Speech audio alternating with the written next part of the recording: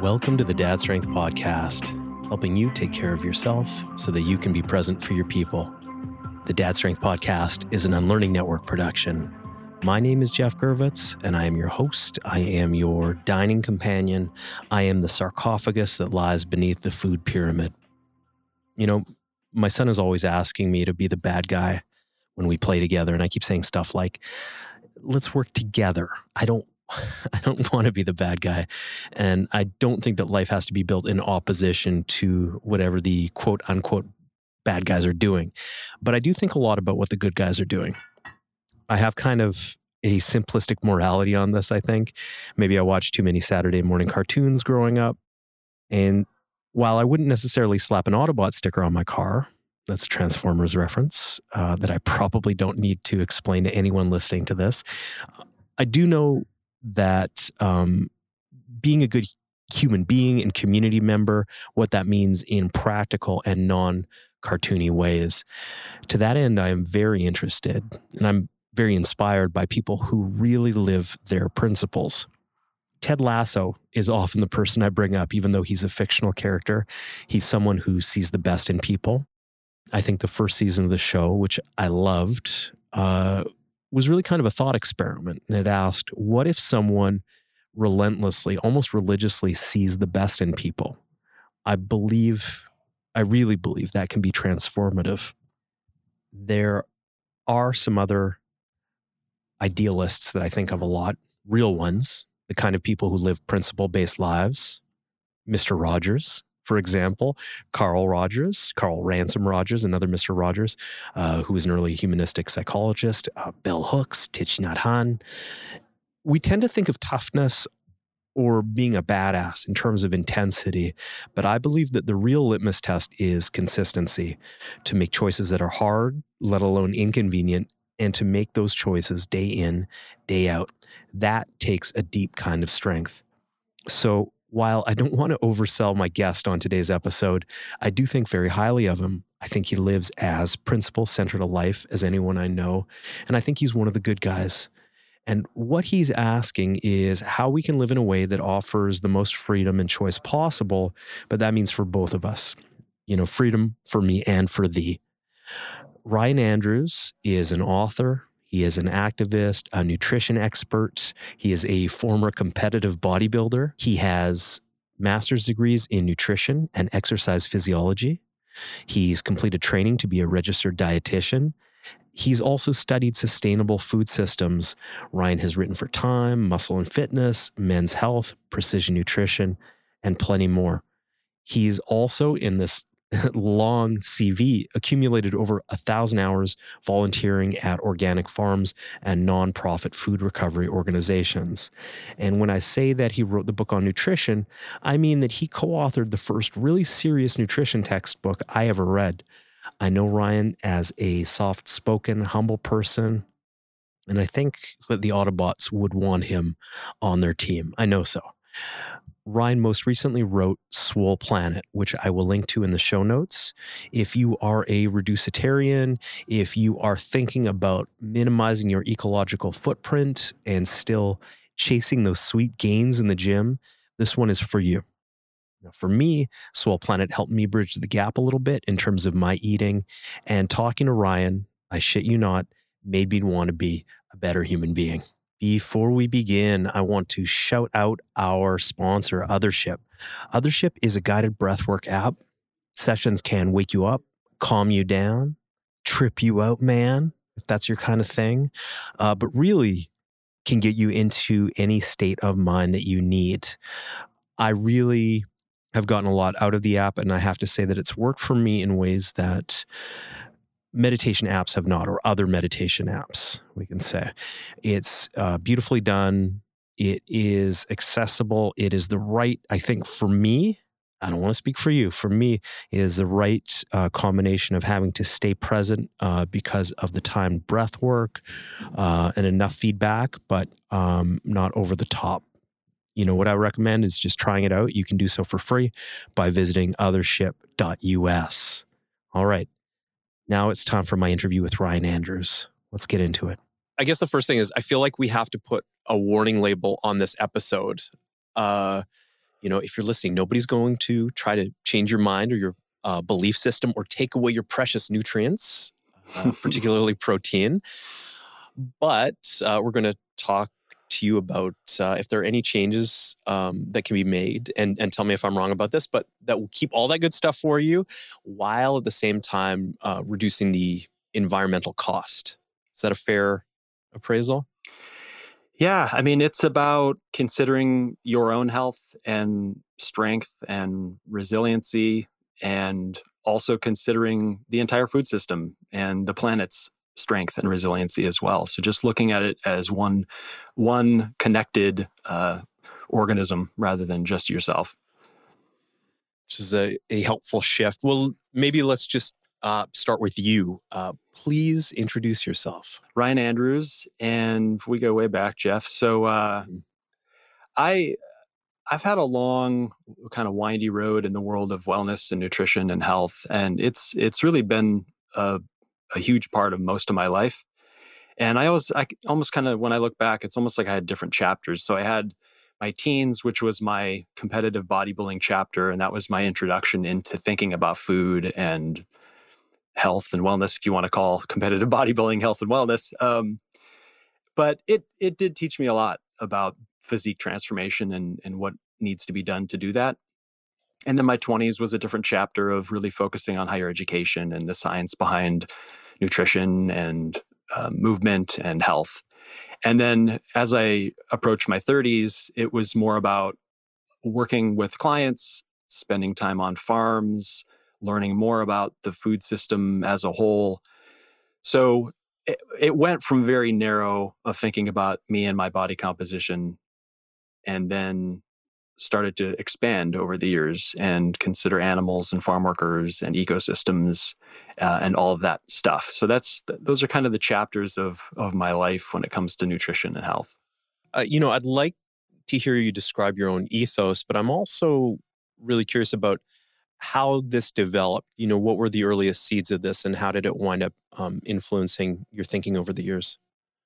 A couple early things happened. So I remember having this feeling when I was a few weeks away from doing teen and collegiate nationals, a bodybuilding contest in the US. And I was just years into the competitive bodybuilding at this time. And my whole life revolved around my physique. It just, when I was going to wake up, what I was going to eat, when I slept, I did my tanning, my posing, my lifting, my cardio, everything just revolved around like me having the optimal physique. And I remember having this little gnawing sensation deep down of, I don't know if I like this much focus on just myself. It seems a little unbalanced. So that was one early memory I have. That was in my teens, so a long, long time ago. And then the next epiphany that really was the gateway into thinking about anything beyond my own personal nutrition was in graduate school, so early 20s.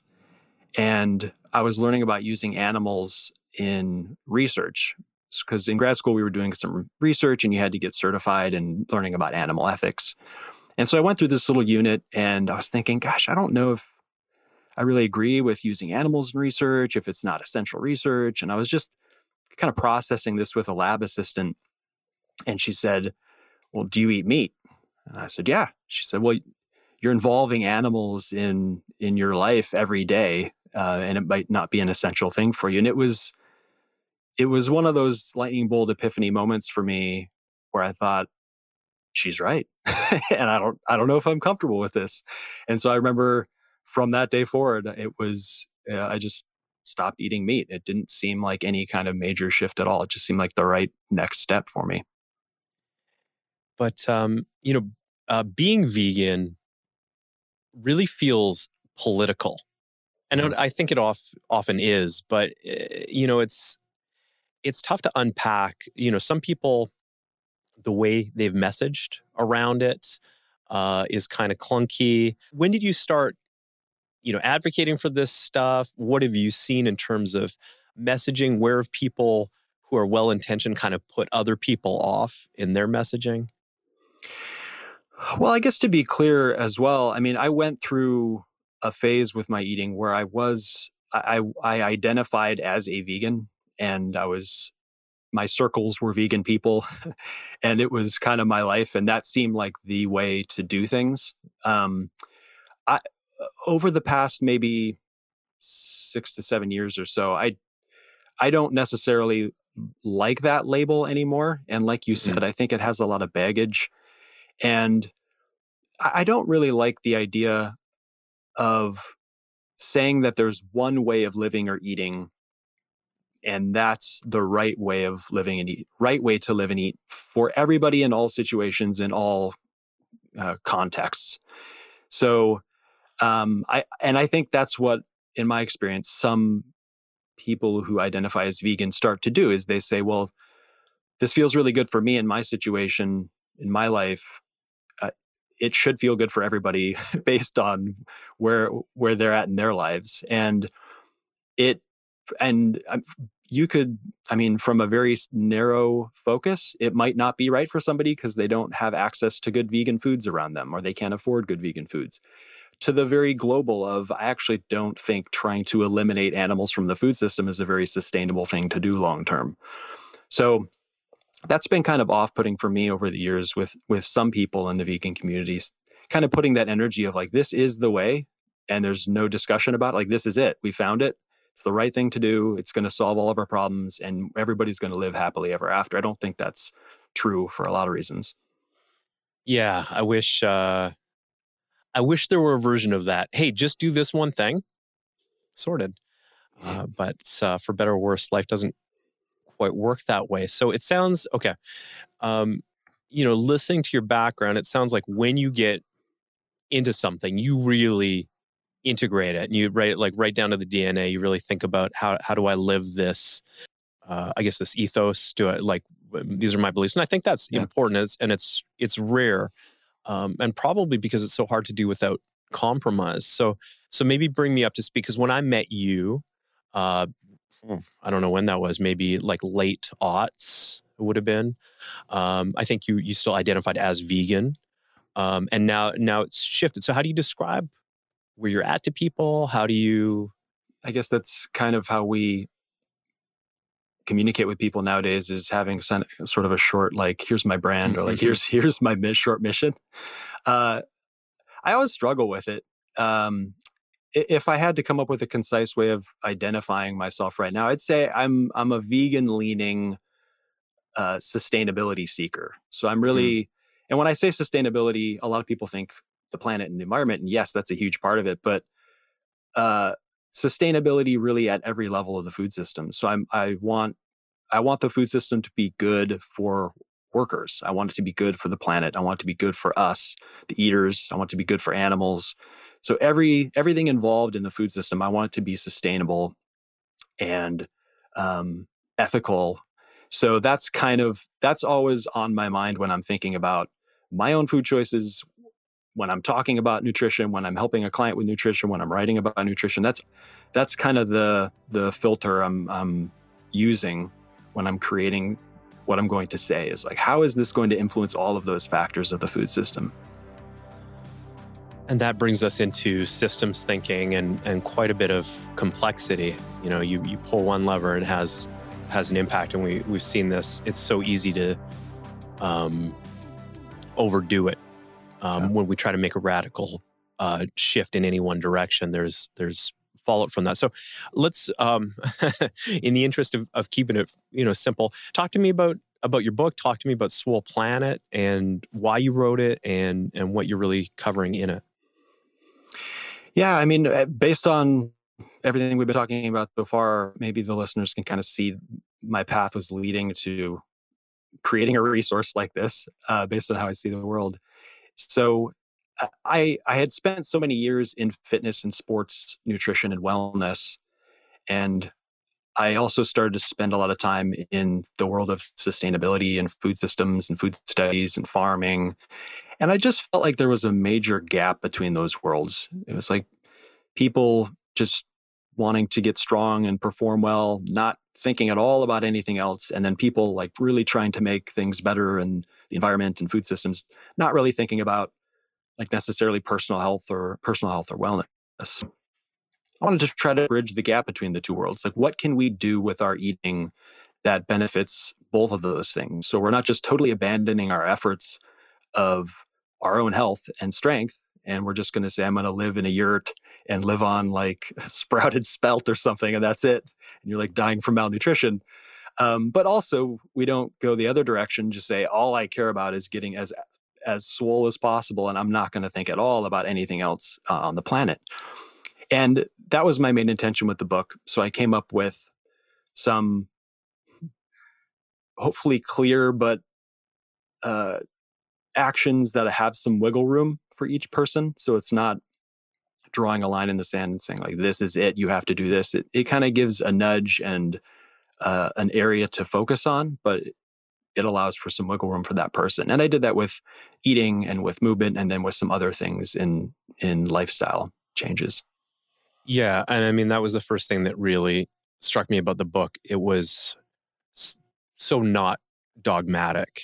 And it's all, and I'm sure that was something you really bore in mind. It's so easy to get pulled down into one of those rabbit holes. And it's sort of, it's alienating. Like people feel a lot of times identity is based around the people, the way that people eat. And I see that with a lot of, manly men where carnivore is like part of their identity. And the idea that you might have a real sort of objection to that is almost sort of offensive to some people, I think. And so it's funny. It's like a weird sort of hill to die on, especially since we can get protein from different places, especially since there are more nutrients than protein. Right? It's a little more complex than that. I'm glad you said that. Thank you. Amen. Right? It may not be the rate limiting factor in testosterone production. Maybe that's a thing we'll get into. But let me ask you this. Talk to me about minimum effective dose for protein. Yeah. So broadly, one of the suggestions I make is trying to find your minimal effective dose of animal products. And this was first on my list because if you close your eyes and just point to anything that matters in the food system, like raising farm animals influences that area. And the way we raise farm animals right now, especially in developed countries, is just very resource intensive, and there's a lot of negative externalities with it. So it's one of the big areas for modification that we can improve the food system. And I phrased it as find your minimum effective dose because in learning about human physiology and working with a lot of different people, I don't think everybody thrives with zero animal products. I think some people, physiologically speaking, just do a little bit better with some animal products in their diet. I think some people live in areas where they can't grow a lot of crop products and they have to rely on more seafood or animal food. So I don't like the idea of just saying eliminate animal products or only eat this many animal products, but just try to minimize. So wherever you're at, if there's a possibility to find a lower amount where you can still be happy and healthy and sane and participate in your cultural food traditions and engage with your family and not be ridiculed by friends and all that stuff, try to find that dose of animal products. Yeah, it can be a little socially weird, I would think too. I'm glad you mentioned that because I'm in a big city. People don't tend. It wouldn't be weird to say, "Hey, I'm trying to eat all non-animal products," for example. But I imagine if I were back in Alberta, for example, I get looked at sideways for doing that. Again, we sort of have this cultural investment in it. What are some tweaks that we can make about how we get food, how we consume that you think are pretty easy to make and pretty practical for people? And this, you're referring to any food, just how we acquire food and do it in a I more kind of sustainable, ethical way. I probably honestly I probably still have protein on the mind, but yeah, like yeah, I'll take anything. I'll take whatever you got that's easy because the way I think about it personally for what it is worth is, hey, what do I feel like I need to thrive? Okay, now that I've set that, is there a way to get that that is friendlier to the rest of the world, that has less of an impact, feels kind of less usurious? So that's where I'm coming from here. Yeah, I would say one of the if somebody's kind of coming at it for the very first time with an open mind, I mean, if if the idea of building a meal without any animal products is really a foreign concept to them, uh, try starting with a single meal and exploring some new combinations or recipes. And I know, while that might sound like a very pathetic first step to make, like, oh gosh, that's terrible. But I, I teach a class at a college, and I have the students do an experiment where they try to eat fewer animal products for a day and just see how it goes and write about it and reflect on it. And I'm always shocked at the 99% of them don't know what to eat. Right. When they're not focusing the meal around whatever, pick your animal protein of choice, like a big burger or steak or chicken breast or piece of fish or whatever it is, they don't really know what to put on the plate. So that's gone. Now, what do I do? Just like have extra salad or extra cut up fruit, or like, what do I do? So that's in developed countries, we're kind of conditioned to building a meal, building a plate with the centerpiece and the main event being an animal protein source. So if that is sounds like you and you're kind of thinking, gosh, I don't really know even how to build a meal, start to experiment with different combinations. I mean, this is where exploring, recipe books and different cultural cuisines and people who are talking about this on social media can be really useful for ideas. Or maybe people in your own family network, your friends might have some ideas, and just try it once a day, a few times a week, see how it goes. I remember I was reading through your book and I had a moment where like, yeah, why am I not eating more beans? Why are there not more legumes in my life? And I think you kind of described it as the food pyramid almost being inverted compared to tradition. The beans, beans. I spend a disproportionate amount of my life thinking about legumes. Um, so it's really one of those swaps in developed countries, especially, that if we could simply start to ease up our overall legume intake and at the same time slightly ease down our meat intake, it would have such a ripple effect on animal welfare and ecosystems and farm worker welfare and soil health and water pollution. Like and even our health and chronic disease prevention. It checks so many boxes. And it's also, I mean, beans tend to be inexpensive. They fit into a lot of cultural food traditions. They're satisfying. Uh, so I would say try to move up, ratchet up your bean intake. I mean, in the US, average American eater eats about 10 pounds of beans per year.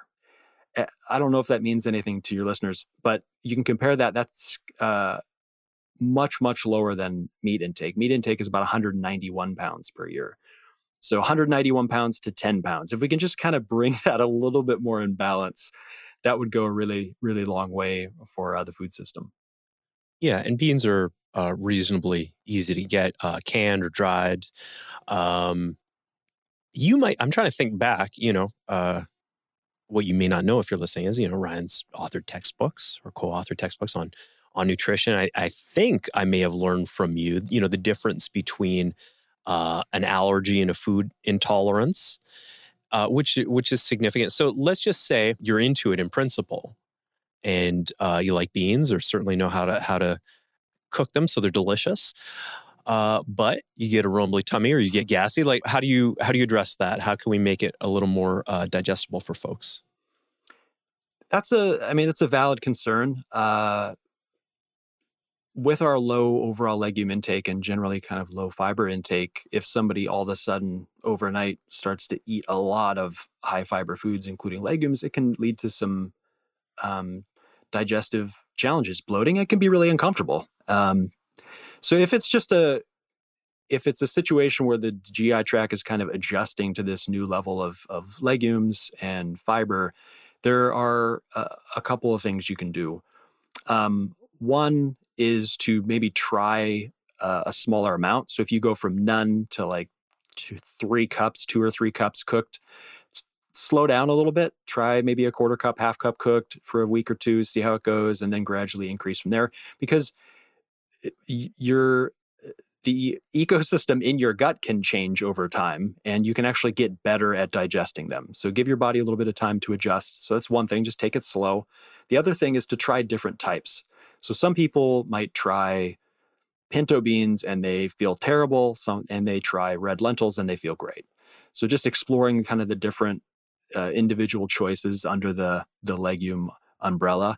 And then you can also double check and make sure you're preparing them correctly. So if you are getting dried and you're not doing adequate soaking and cooking, that might lead to some extra digestive problems as well. So just take those few steps, and it should help. And if it doesn't, and you really have tried everything, this is where the idea of finding your minimal effective dose of animal products comes into play. You might not be able to include a lot of certain plant foods, and you have to keep certain animal products in.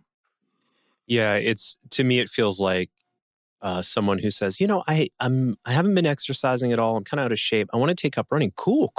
I'm going to start. Awesome. I think I'll do 25K. Whoa, like Right. slow your roll a little bit. Your point is well taken. If you have had a low fiber diet, if your body's not used to eating these things, you may not be able to just lean your body weight into the lever and crank it up to 100. The idea of running small experiments for your nutrition, for health in general, I think is really important, because all we can start with is a good sort of general game plan. Are there any other sort of ideas you have around individualizing or just kind of tweaking stuff to really fit your body and your preferences?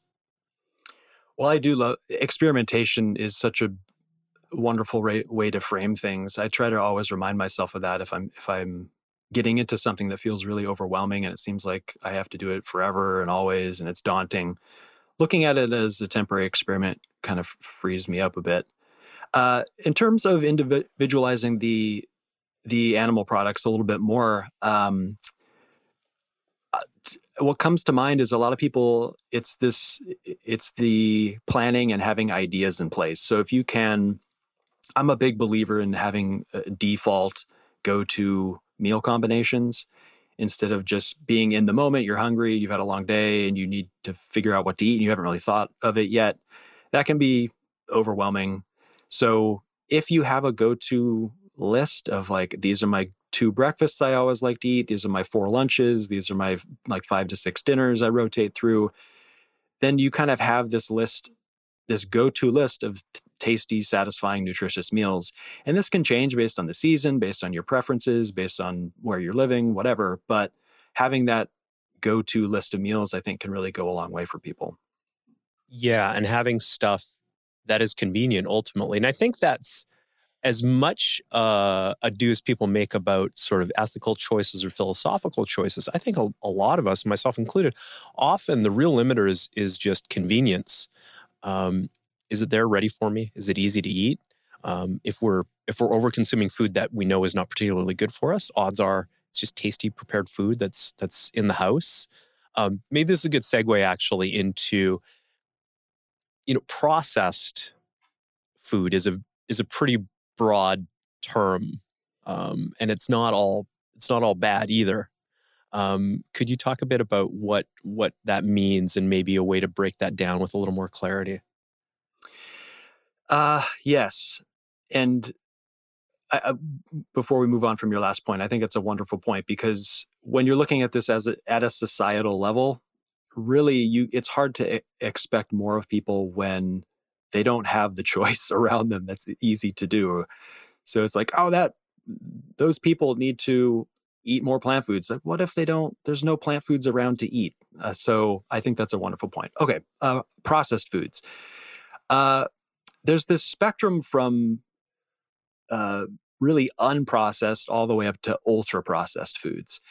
And a lot of us are familiar with foods on the spectrum. Minimally processed are things like rolled oats or like frozen broccoli. So they're not just straight from the field, but they've gone through a little bit of processing.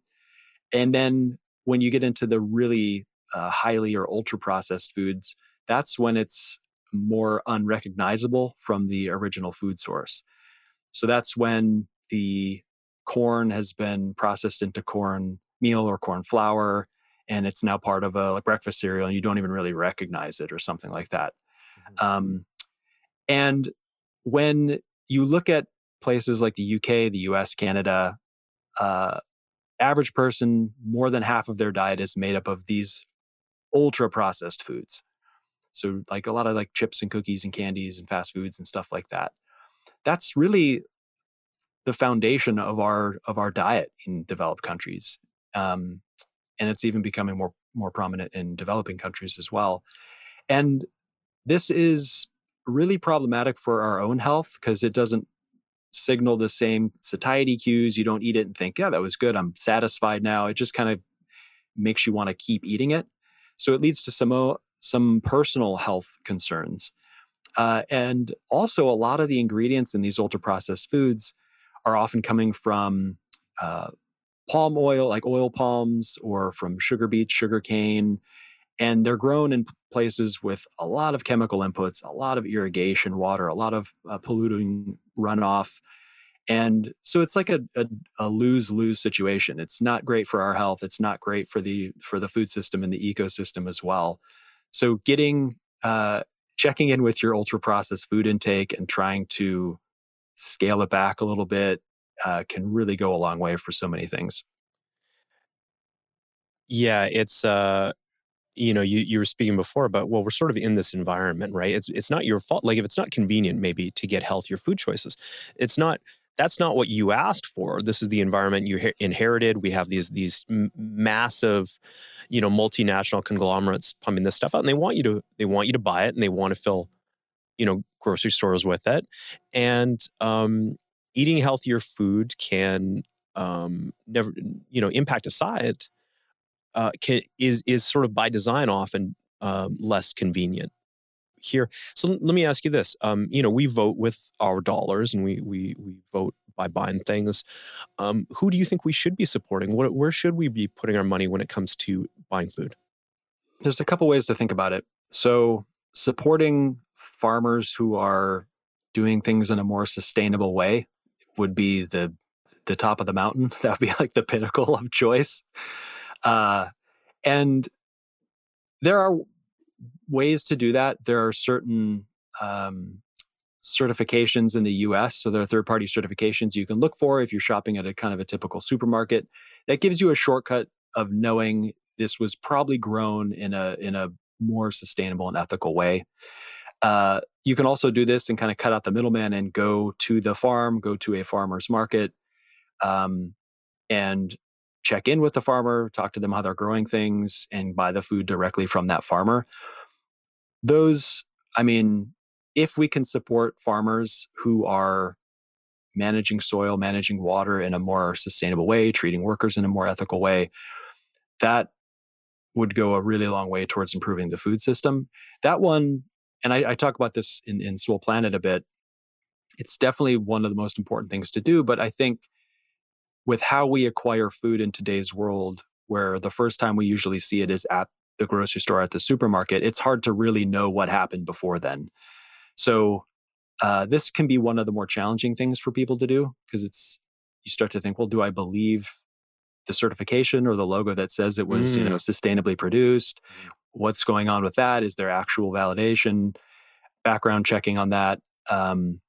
So it gets a little tricky, and this is where uh, the the value of having bandwidth and time and energy and money to maybe go to a farmer's market is wonderful, but it's a pretty, I think, small group of the overall population that can do something like that. So this is where if if I had a magic wand and I could say we could just create some sort of a farming policy where that the food is coming from farmers doing it the sustainable and ethical way, then great. Then you wouldn't have to rely on the eater to figure it all out themselves.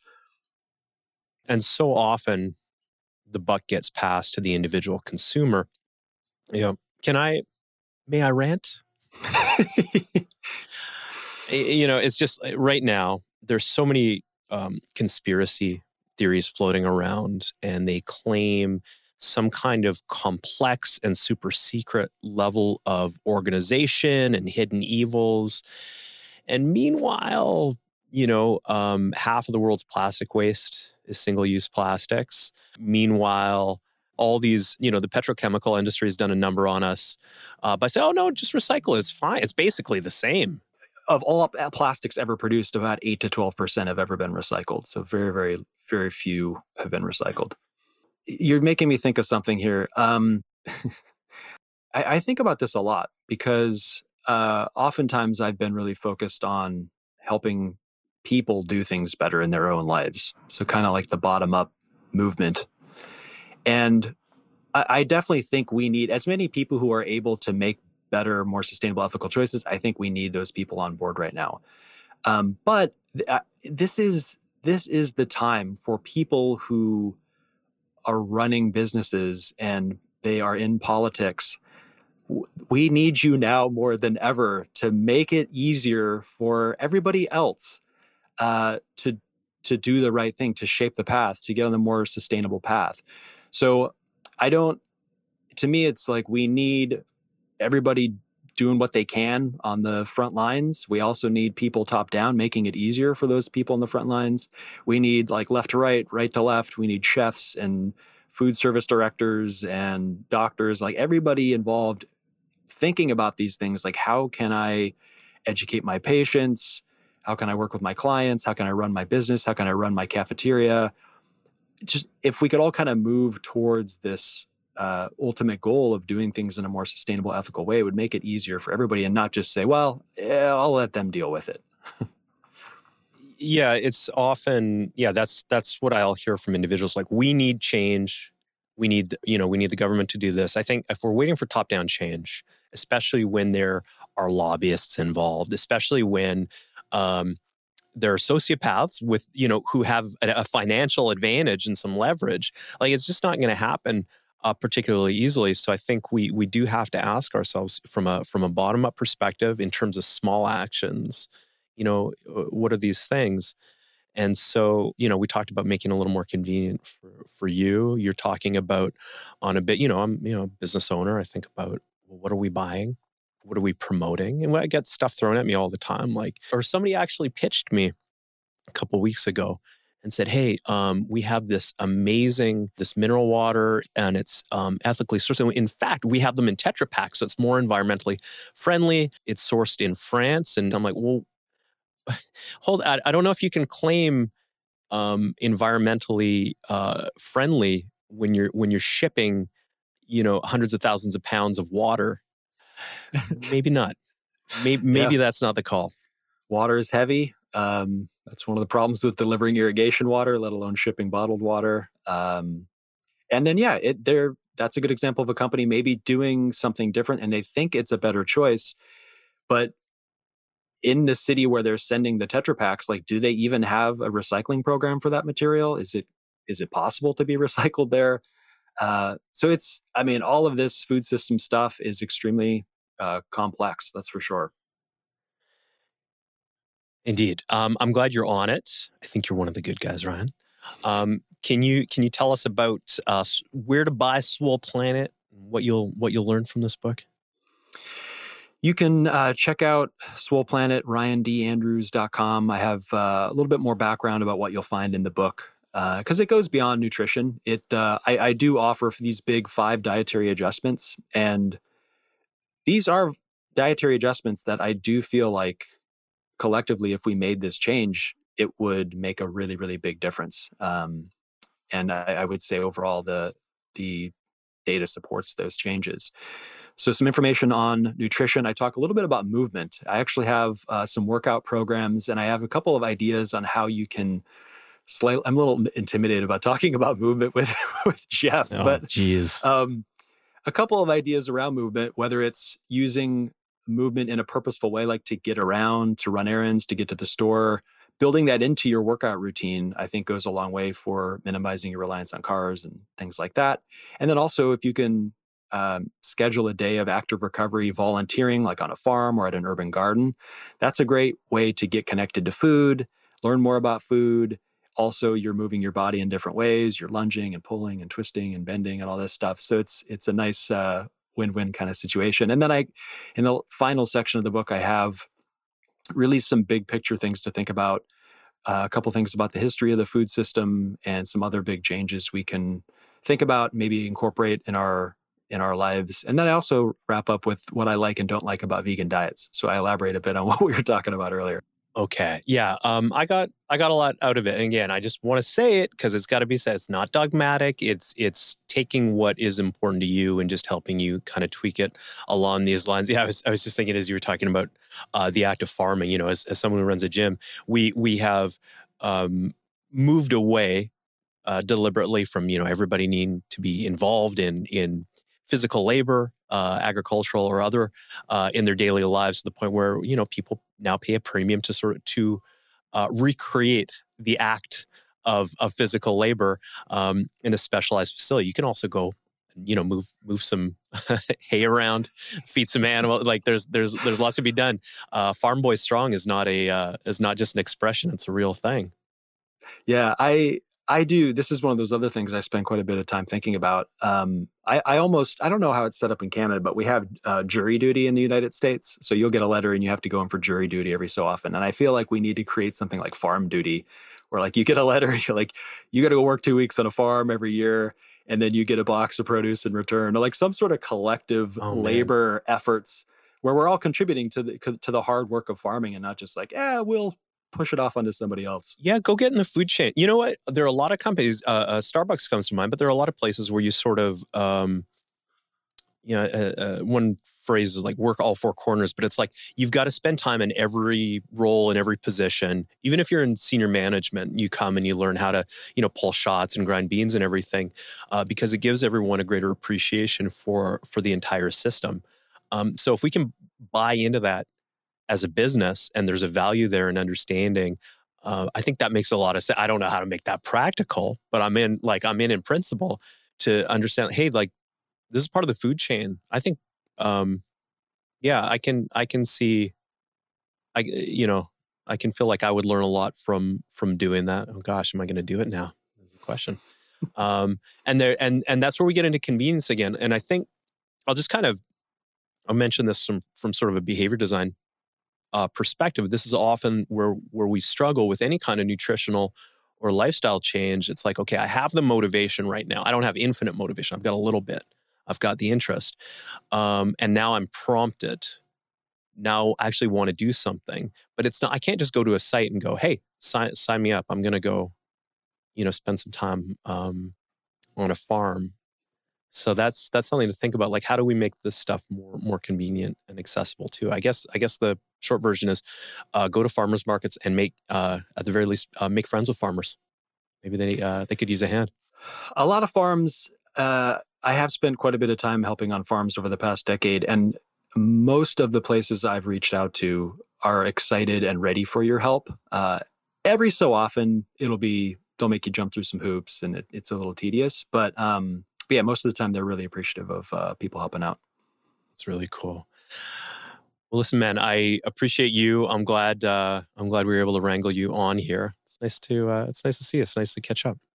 Yeah, really good to catch up. I've always really valued your perspective on things. I was actually just thinking about how you were thinking about like holistic movement before I knew anybody else thinking about holistic movement, and Huh. how it could benefit all these things, almost like we were talking about the food system, but thinking about uh, not only staying healthy for many years, but bringing your performance up and strength up. And so um, really, really impressive. So glad I've known you. I appreciate that, man. Yeah, I think we're both just trying to do the same stuff. Hey, we want you to have big biceps. Nobody's saying no, Yes. and we want to facilitate that. We just want to take more of a 360-degree, view on getting those sick guns. All right. Thank you. Thanks a lot, Ryan. What a lovely man. When I grew up, I want to be more like Ryan Andrews. He is really fighting the good fight. He walks the talk. And, I said this at the beginning, I always feel like a better human being after I speak to him. You should check out Swole Planet. You can download that from his site. I'll have that in the show notes. Great book. You may find that there are some ways to improve your health and fitness outcomes that are also wins for the environment, for how we do things. Thank you for hanging out with us today. Thank you to the Unlearning Network, to our sponsor, Othership, and big thanks to Ryan Andrews for joining us. We'll see you soon.